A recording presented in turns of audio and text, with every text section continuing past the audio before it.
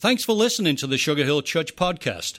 To hear more sermons and to find out more about our church, please visit sugarhillchurch.com. Well, good morning. Good morning. How many of y'all have been watching the Bible mini-series? I'm just curious, show of hands. Wow, that's a good number. Over the last several weeks here at our church, we've been saying, hey, let's see what's happening on Sunday nights in the Bible mini-series, and then let's just talk about that. Let's talk about this most powerful story that has ever been told. Do y'all have any storytellers in y'all's families? Do y'all have that person that always tells a story and that no matter how many times you hear that story, it's still funny, it's still intriguing? Well, this is the most powerful story. A lot of times we think about our lives as being our lives. This is my story, this is my life, this is my thing. But really, we're just part of God's story. We're part of this larger story, and I've just enjoyed it. I've enjoyed seeing the bigger picture of what God is doing through the scope of Scripture. Now, Pastor Chuck said it last week, the mini-series is not the same thing as the Bible, right? It's not inspired by God. It's Hollywood saying, how can we take the scope of Scripture and tell a good chunk of it in 10 hours over 5 weeks? And so obviously the show isn't perfect, but man, it's been so helpful for me. I don't know if it has been for you, but just to have my Bible open and watch.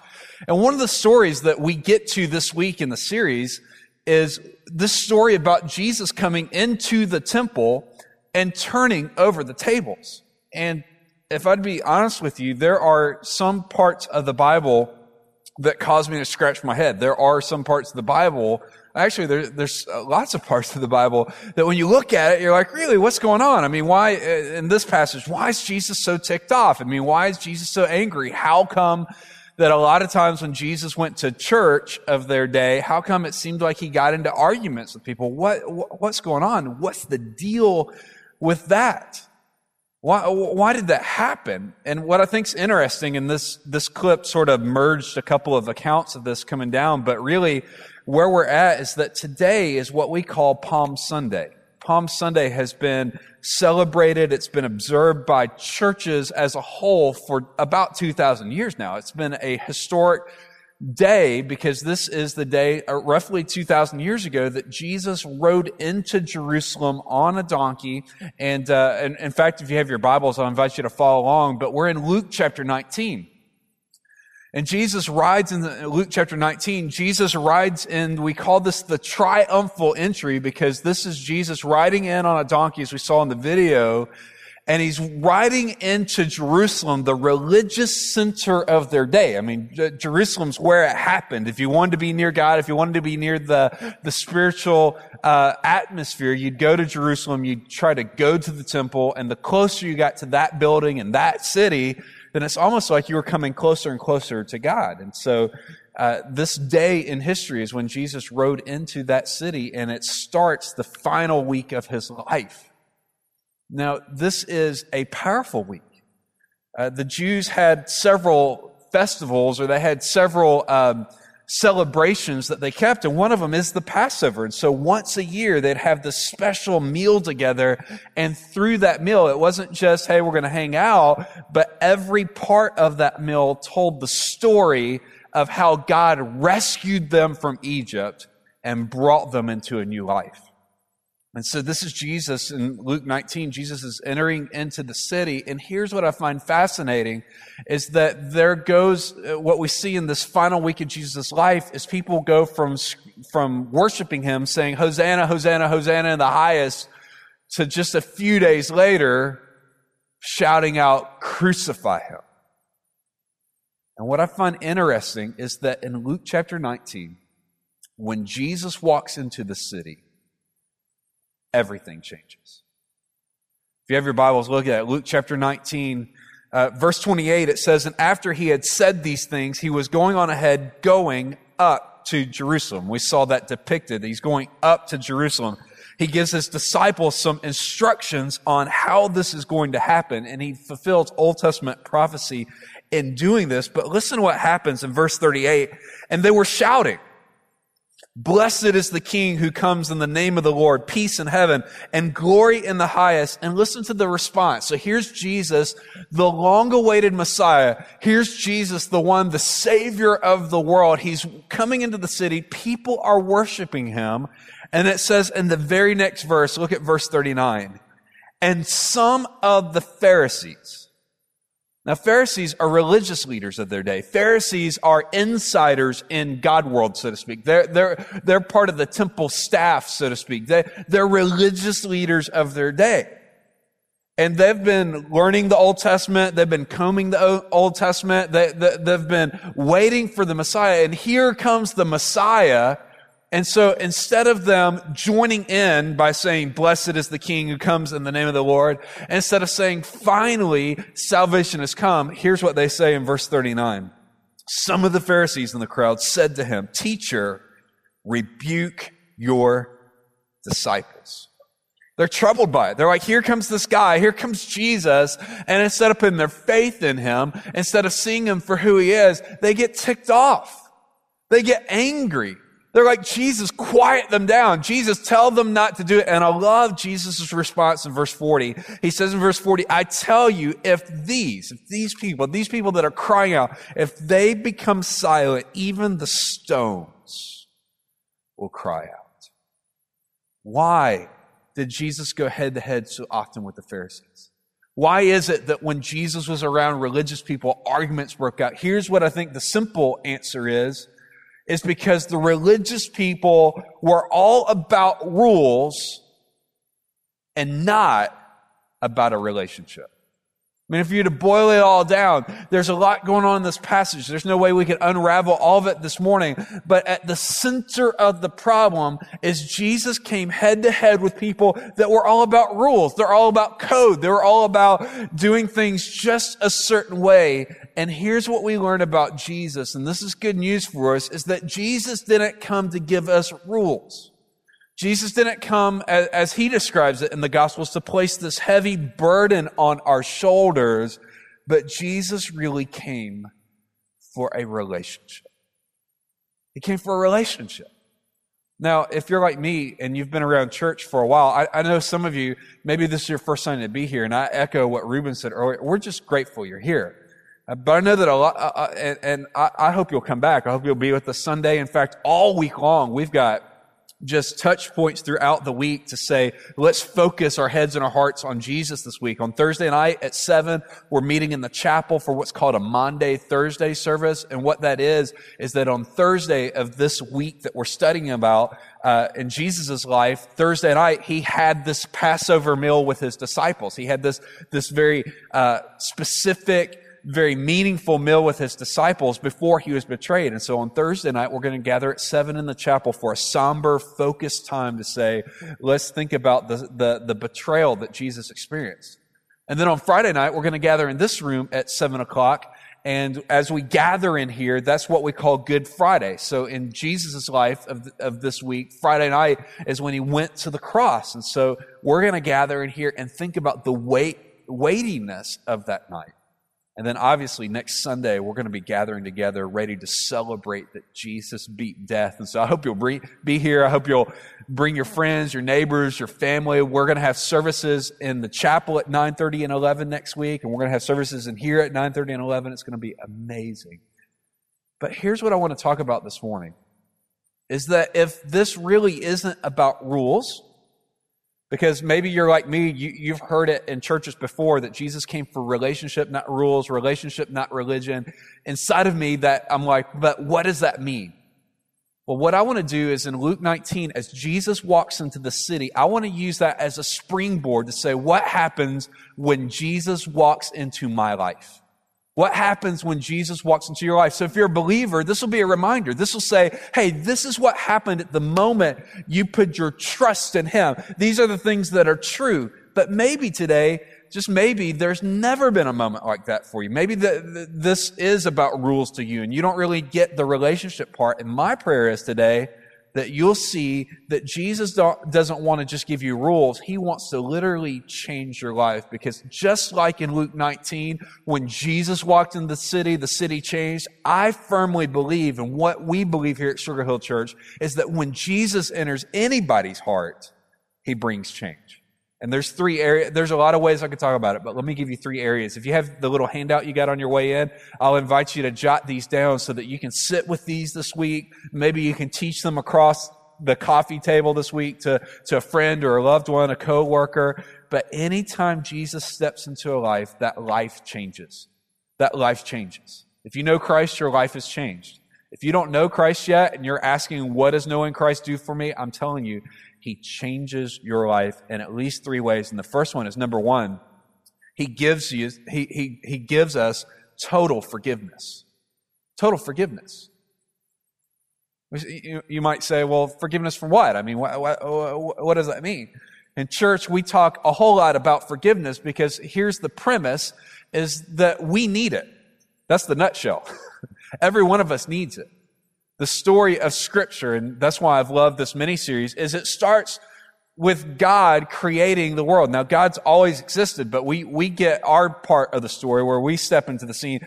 In the book of Genesis, God speaks everything into existence. He creates man and woman, and he gives them this opportunity to choose to love him, or honestly, to choose to disobey him. And as you know, or as you probably know, in Genesis 2, Genesis chapter 3, we begin to see what happens when Adam and Eve willingly choose to disobey God. That's where sin enters into the world. We call that original sin. That is the first sin. I don't know. I don't know if there was some debate in the garden where God's like, "Hey, why did y'all sin?" And Adam's like, "Well, you made her, and she tempted me." Right? I don't know. That's probably the first marital counseling that needed to happen. You know what I'm saying, right? Yeah. And so sin enters into the world, and from that moment on, we're all born into the world as sinners. As sinners. Right? And even if Adam and Eve's sin wasn't enough, I sin enough on my own. I don't know about you. I just know me. I'm one of those people that Ruben could have been talking about this morning, where I got up at 5:30, 5:45, and I'm in my office to spend some time praying at 6 something, and my house starts shaking because of the thunderstorm going on. And I'm thinking, awesome, right? I mean, I wasn't like, praise the Lord, great. My umbrella is missing, right? I didn't say, so I'm frustrated.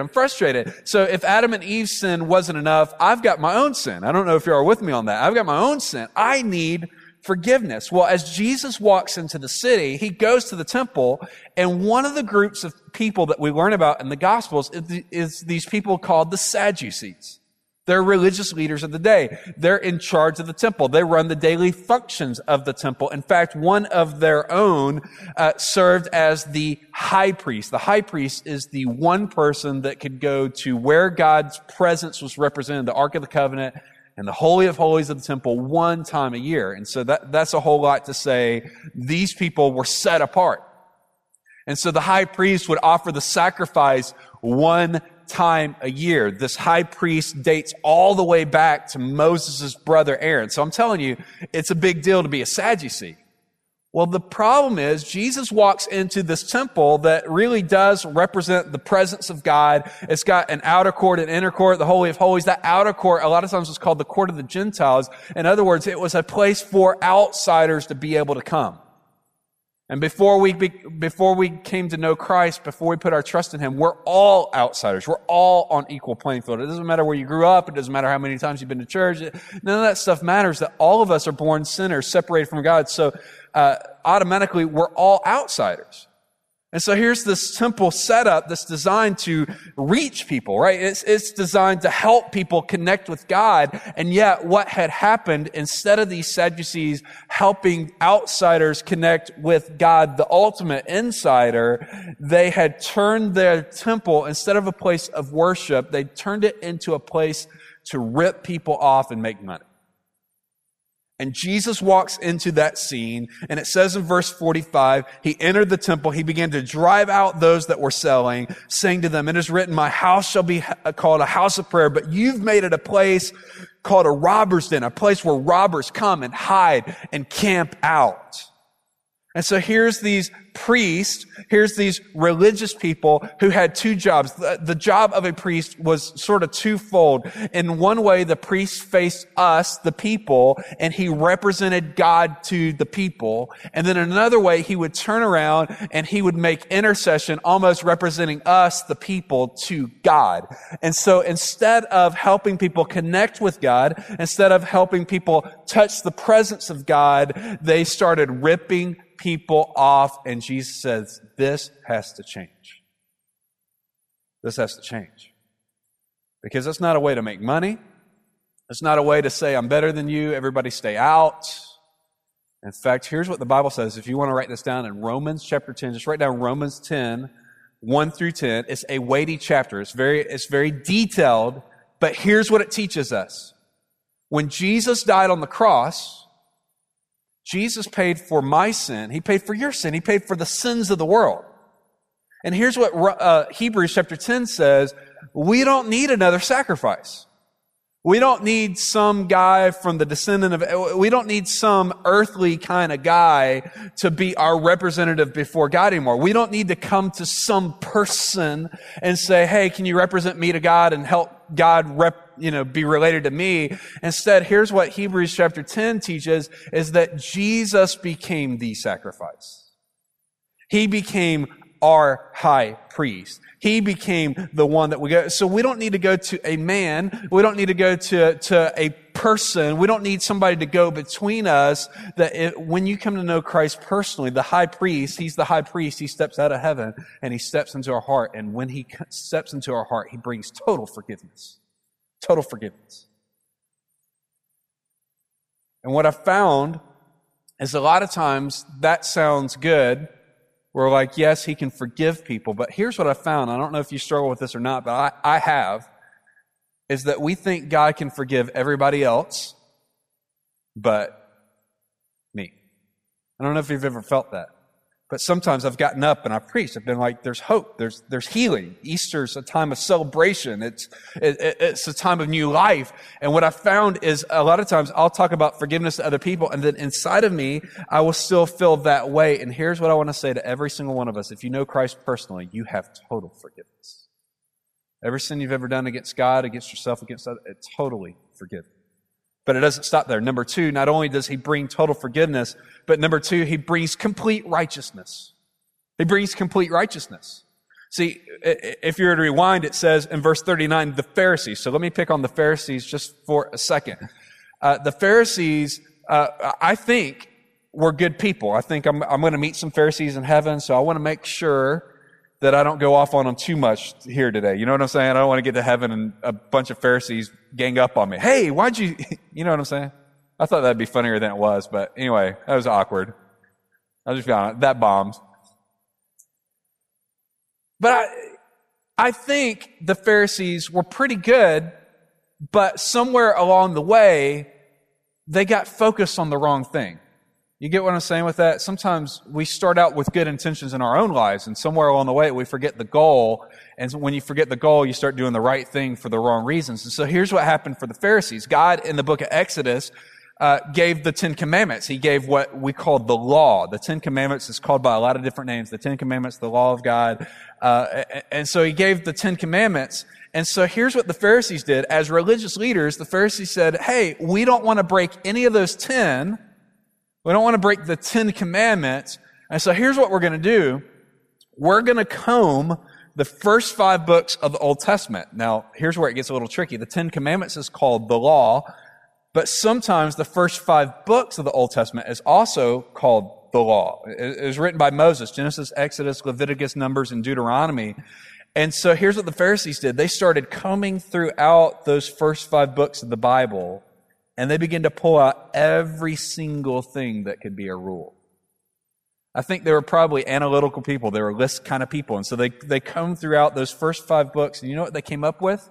They didn't just come up with 10 laws. They came up with 613 laws. Isn't that awesome? Sign me up, right? And so here's what happens. Again, they started out with this positive mentality. We don't want to break the 10, so we're going to enforce 613 so that we never get close to the 10. We're going to put this boundary. We're going to put margin. And margin is positive, but instead of helping people get close to God, guess what they did? They kept people farther away. And what began to happen is they forgot the purpose of the law. And so there was a group of them that began to think, well, the way that I'm made right before God is I keep 613 rules. I keep 613 codes. I keep this religion, and they forgot the relationship. Well, here's what the Bible says. And if you want to write this down, Romans chapter 3. Romans chapter 3. Here's what Romans chapter 3 says. The law, the 10 commandments, and even the 613, they weren't given to make us right before God.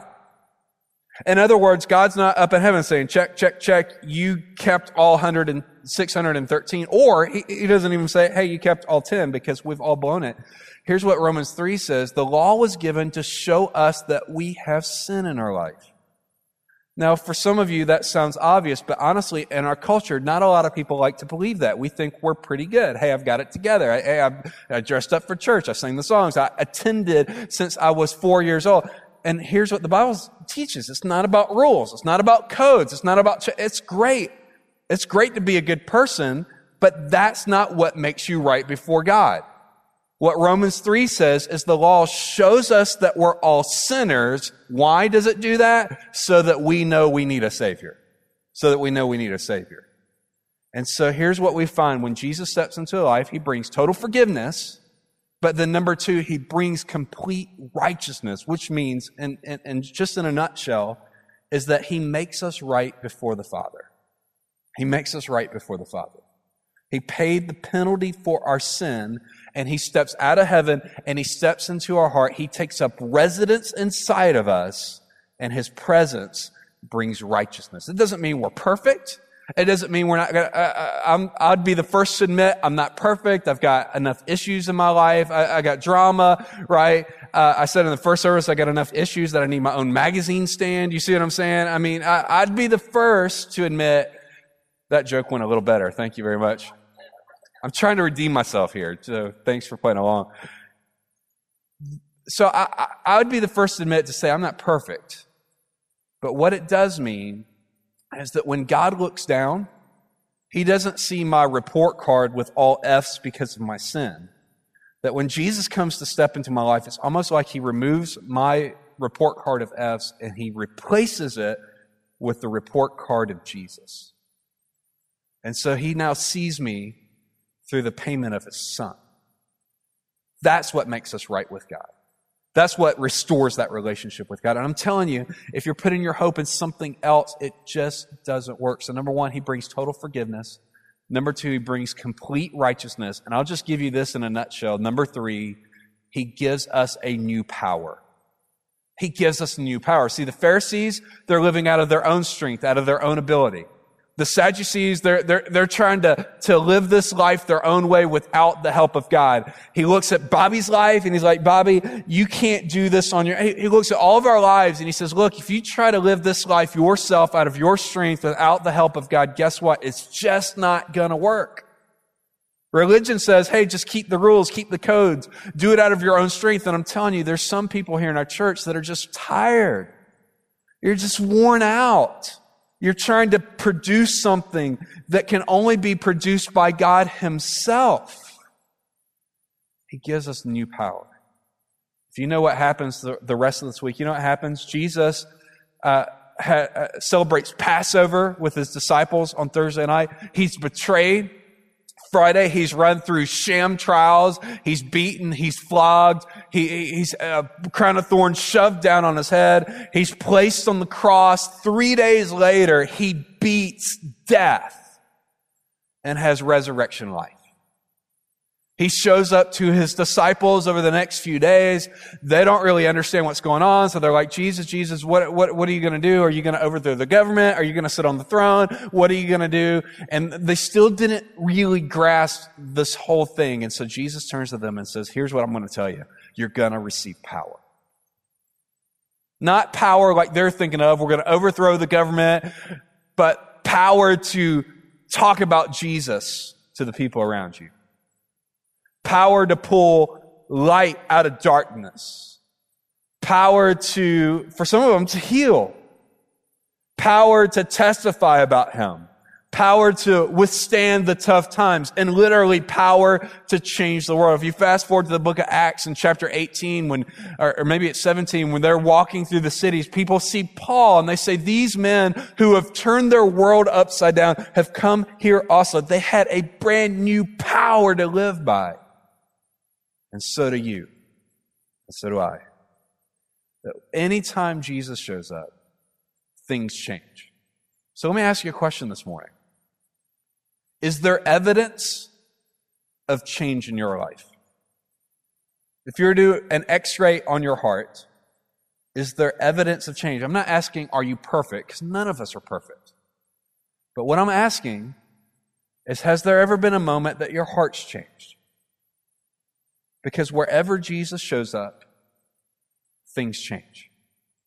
And maybe, if you're like me, you've grown up and become a little bit like a Pharisee at times. And what I would say is, don't hang your hat on keeping some rules. Don't hang your hat on keeping some code. Ask yourself, do you have a relationship? What does that mean? Have your sins ever been forgiven?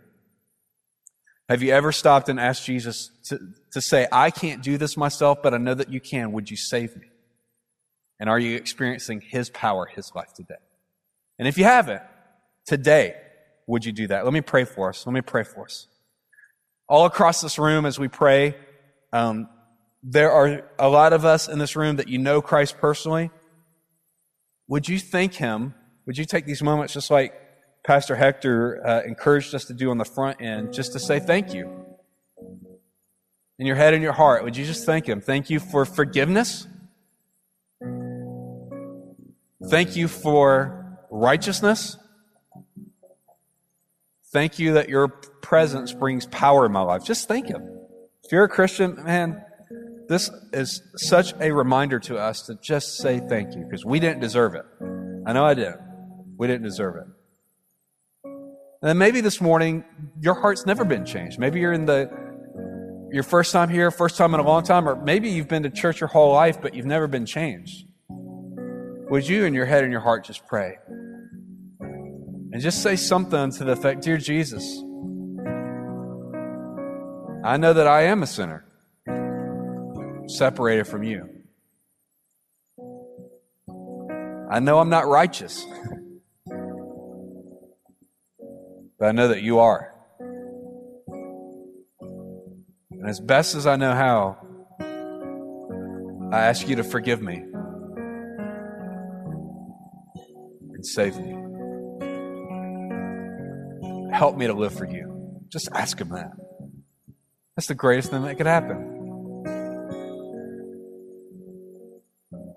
In a moment, I'm going to finish praying. We're just going to stand and worship just for a few minutes. I'm going to invite you to stay in this moment and just say thank you. This morning, if you prayed for the very first time for Jesus to change your heart, I'd love to get to shake your hand and meet you. Right after the service is over, I'm going to hang out for a few minutes in the hospitality room just out the side door. If this is your first time here, or maybe you prayed that prayer for the very first time, I'd love for you just to stop by and say hello. I'd love to get to just say a blessing to you and help you know what some next steps might be for you. Father, all across this room, we say thank you. Thank you for forgiveness. Thank you for righteousness. Thank you for your power. It's in Jesus' name we pray. Amen. Amen. Let's stand together and let's just worship him.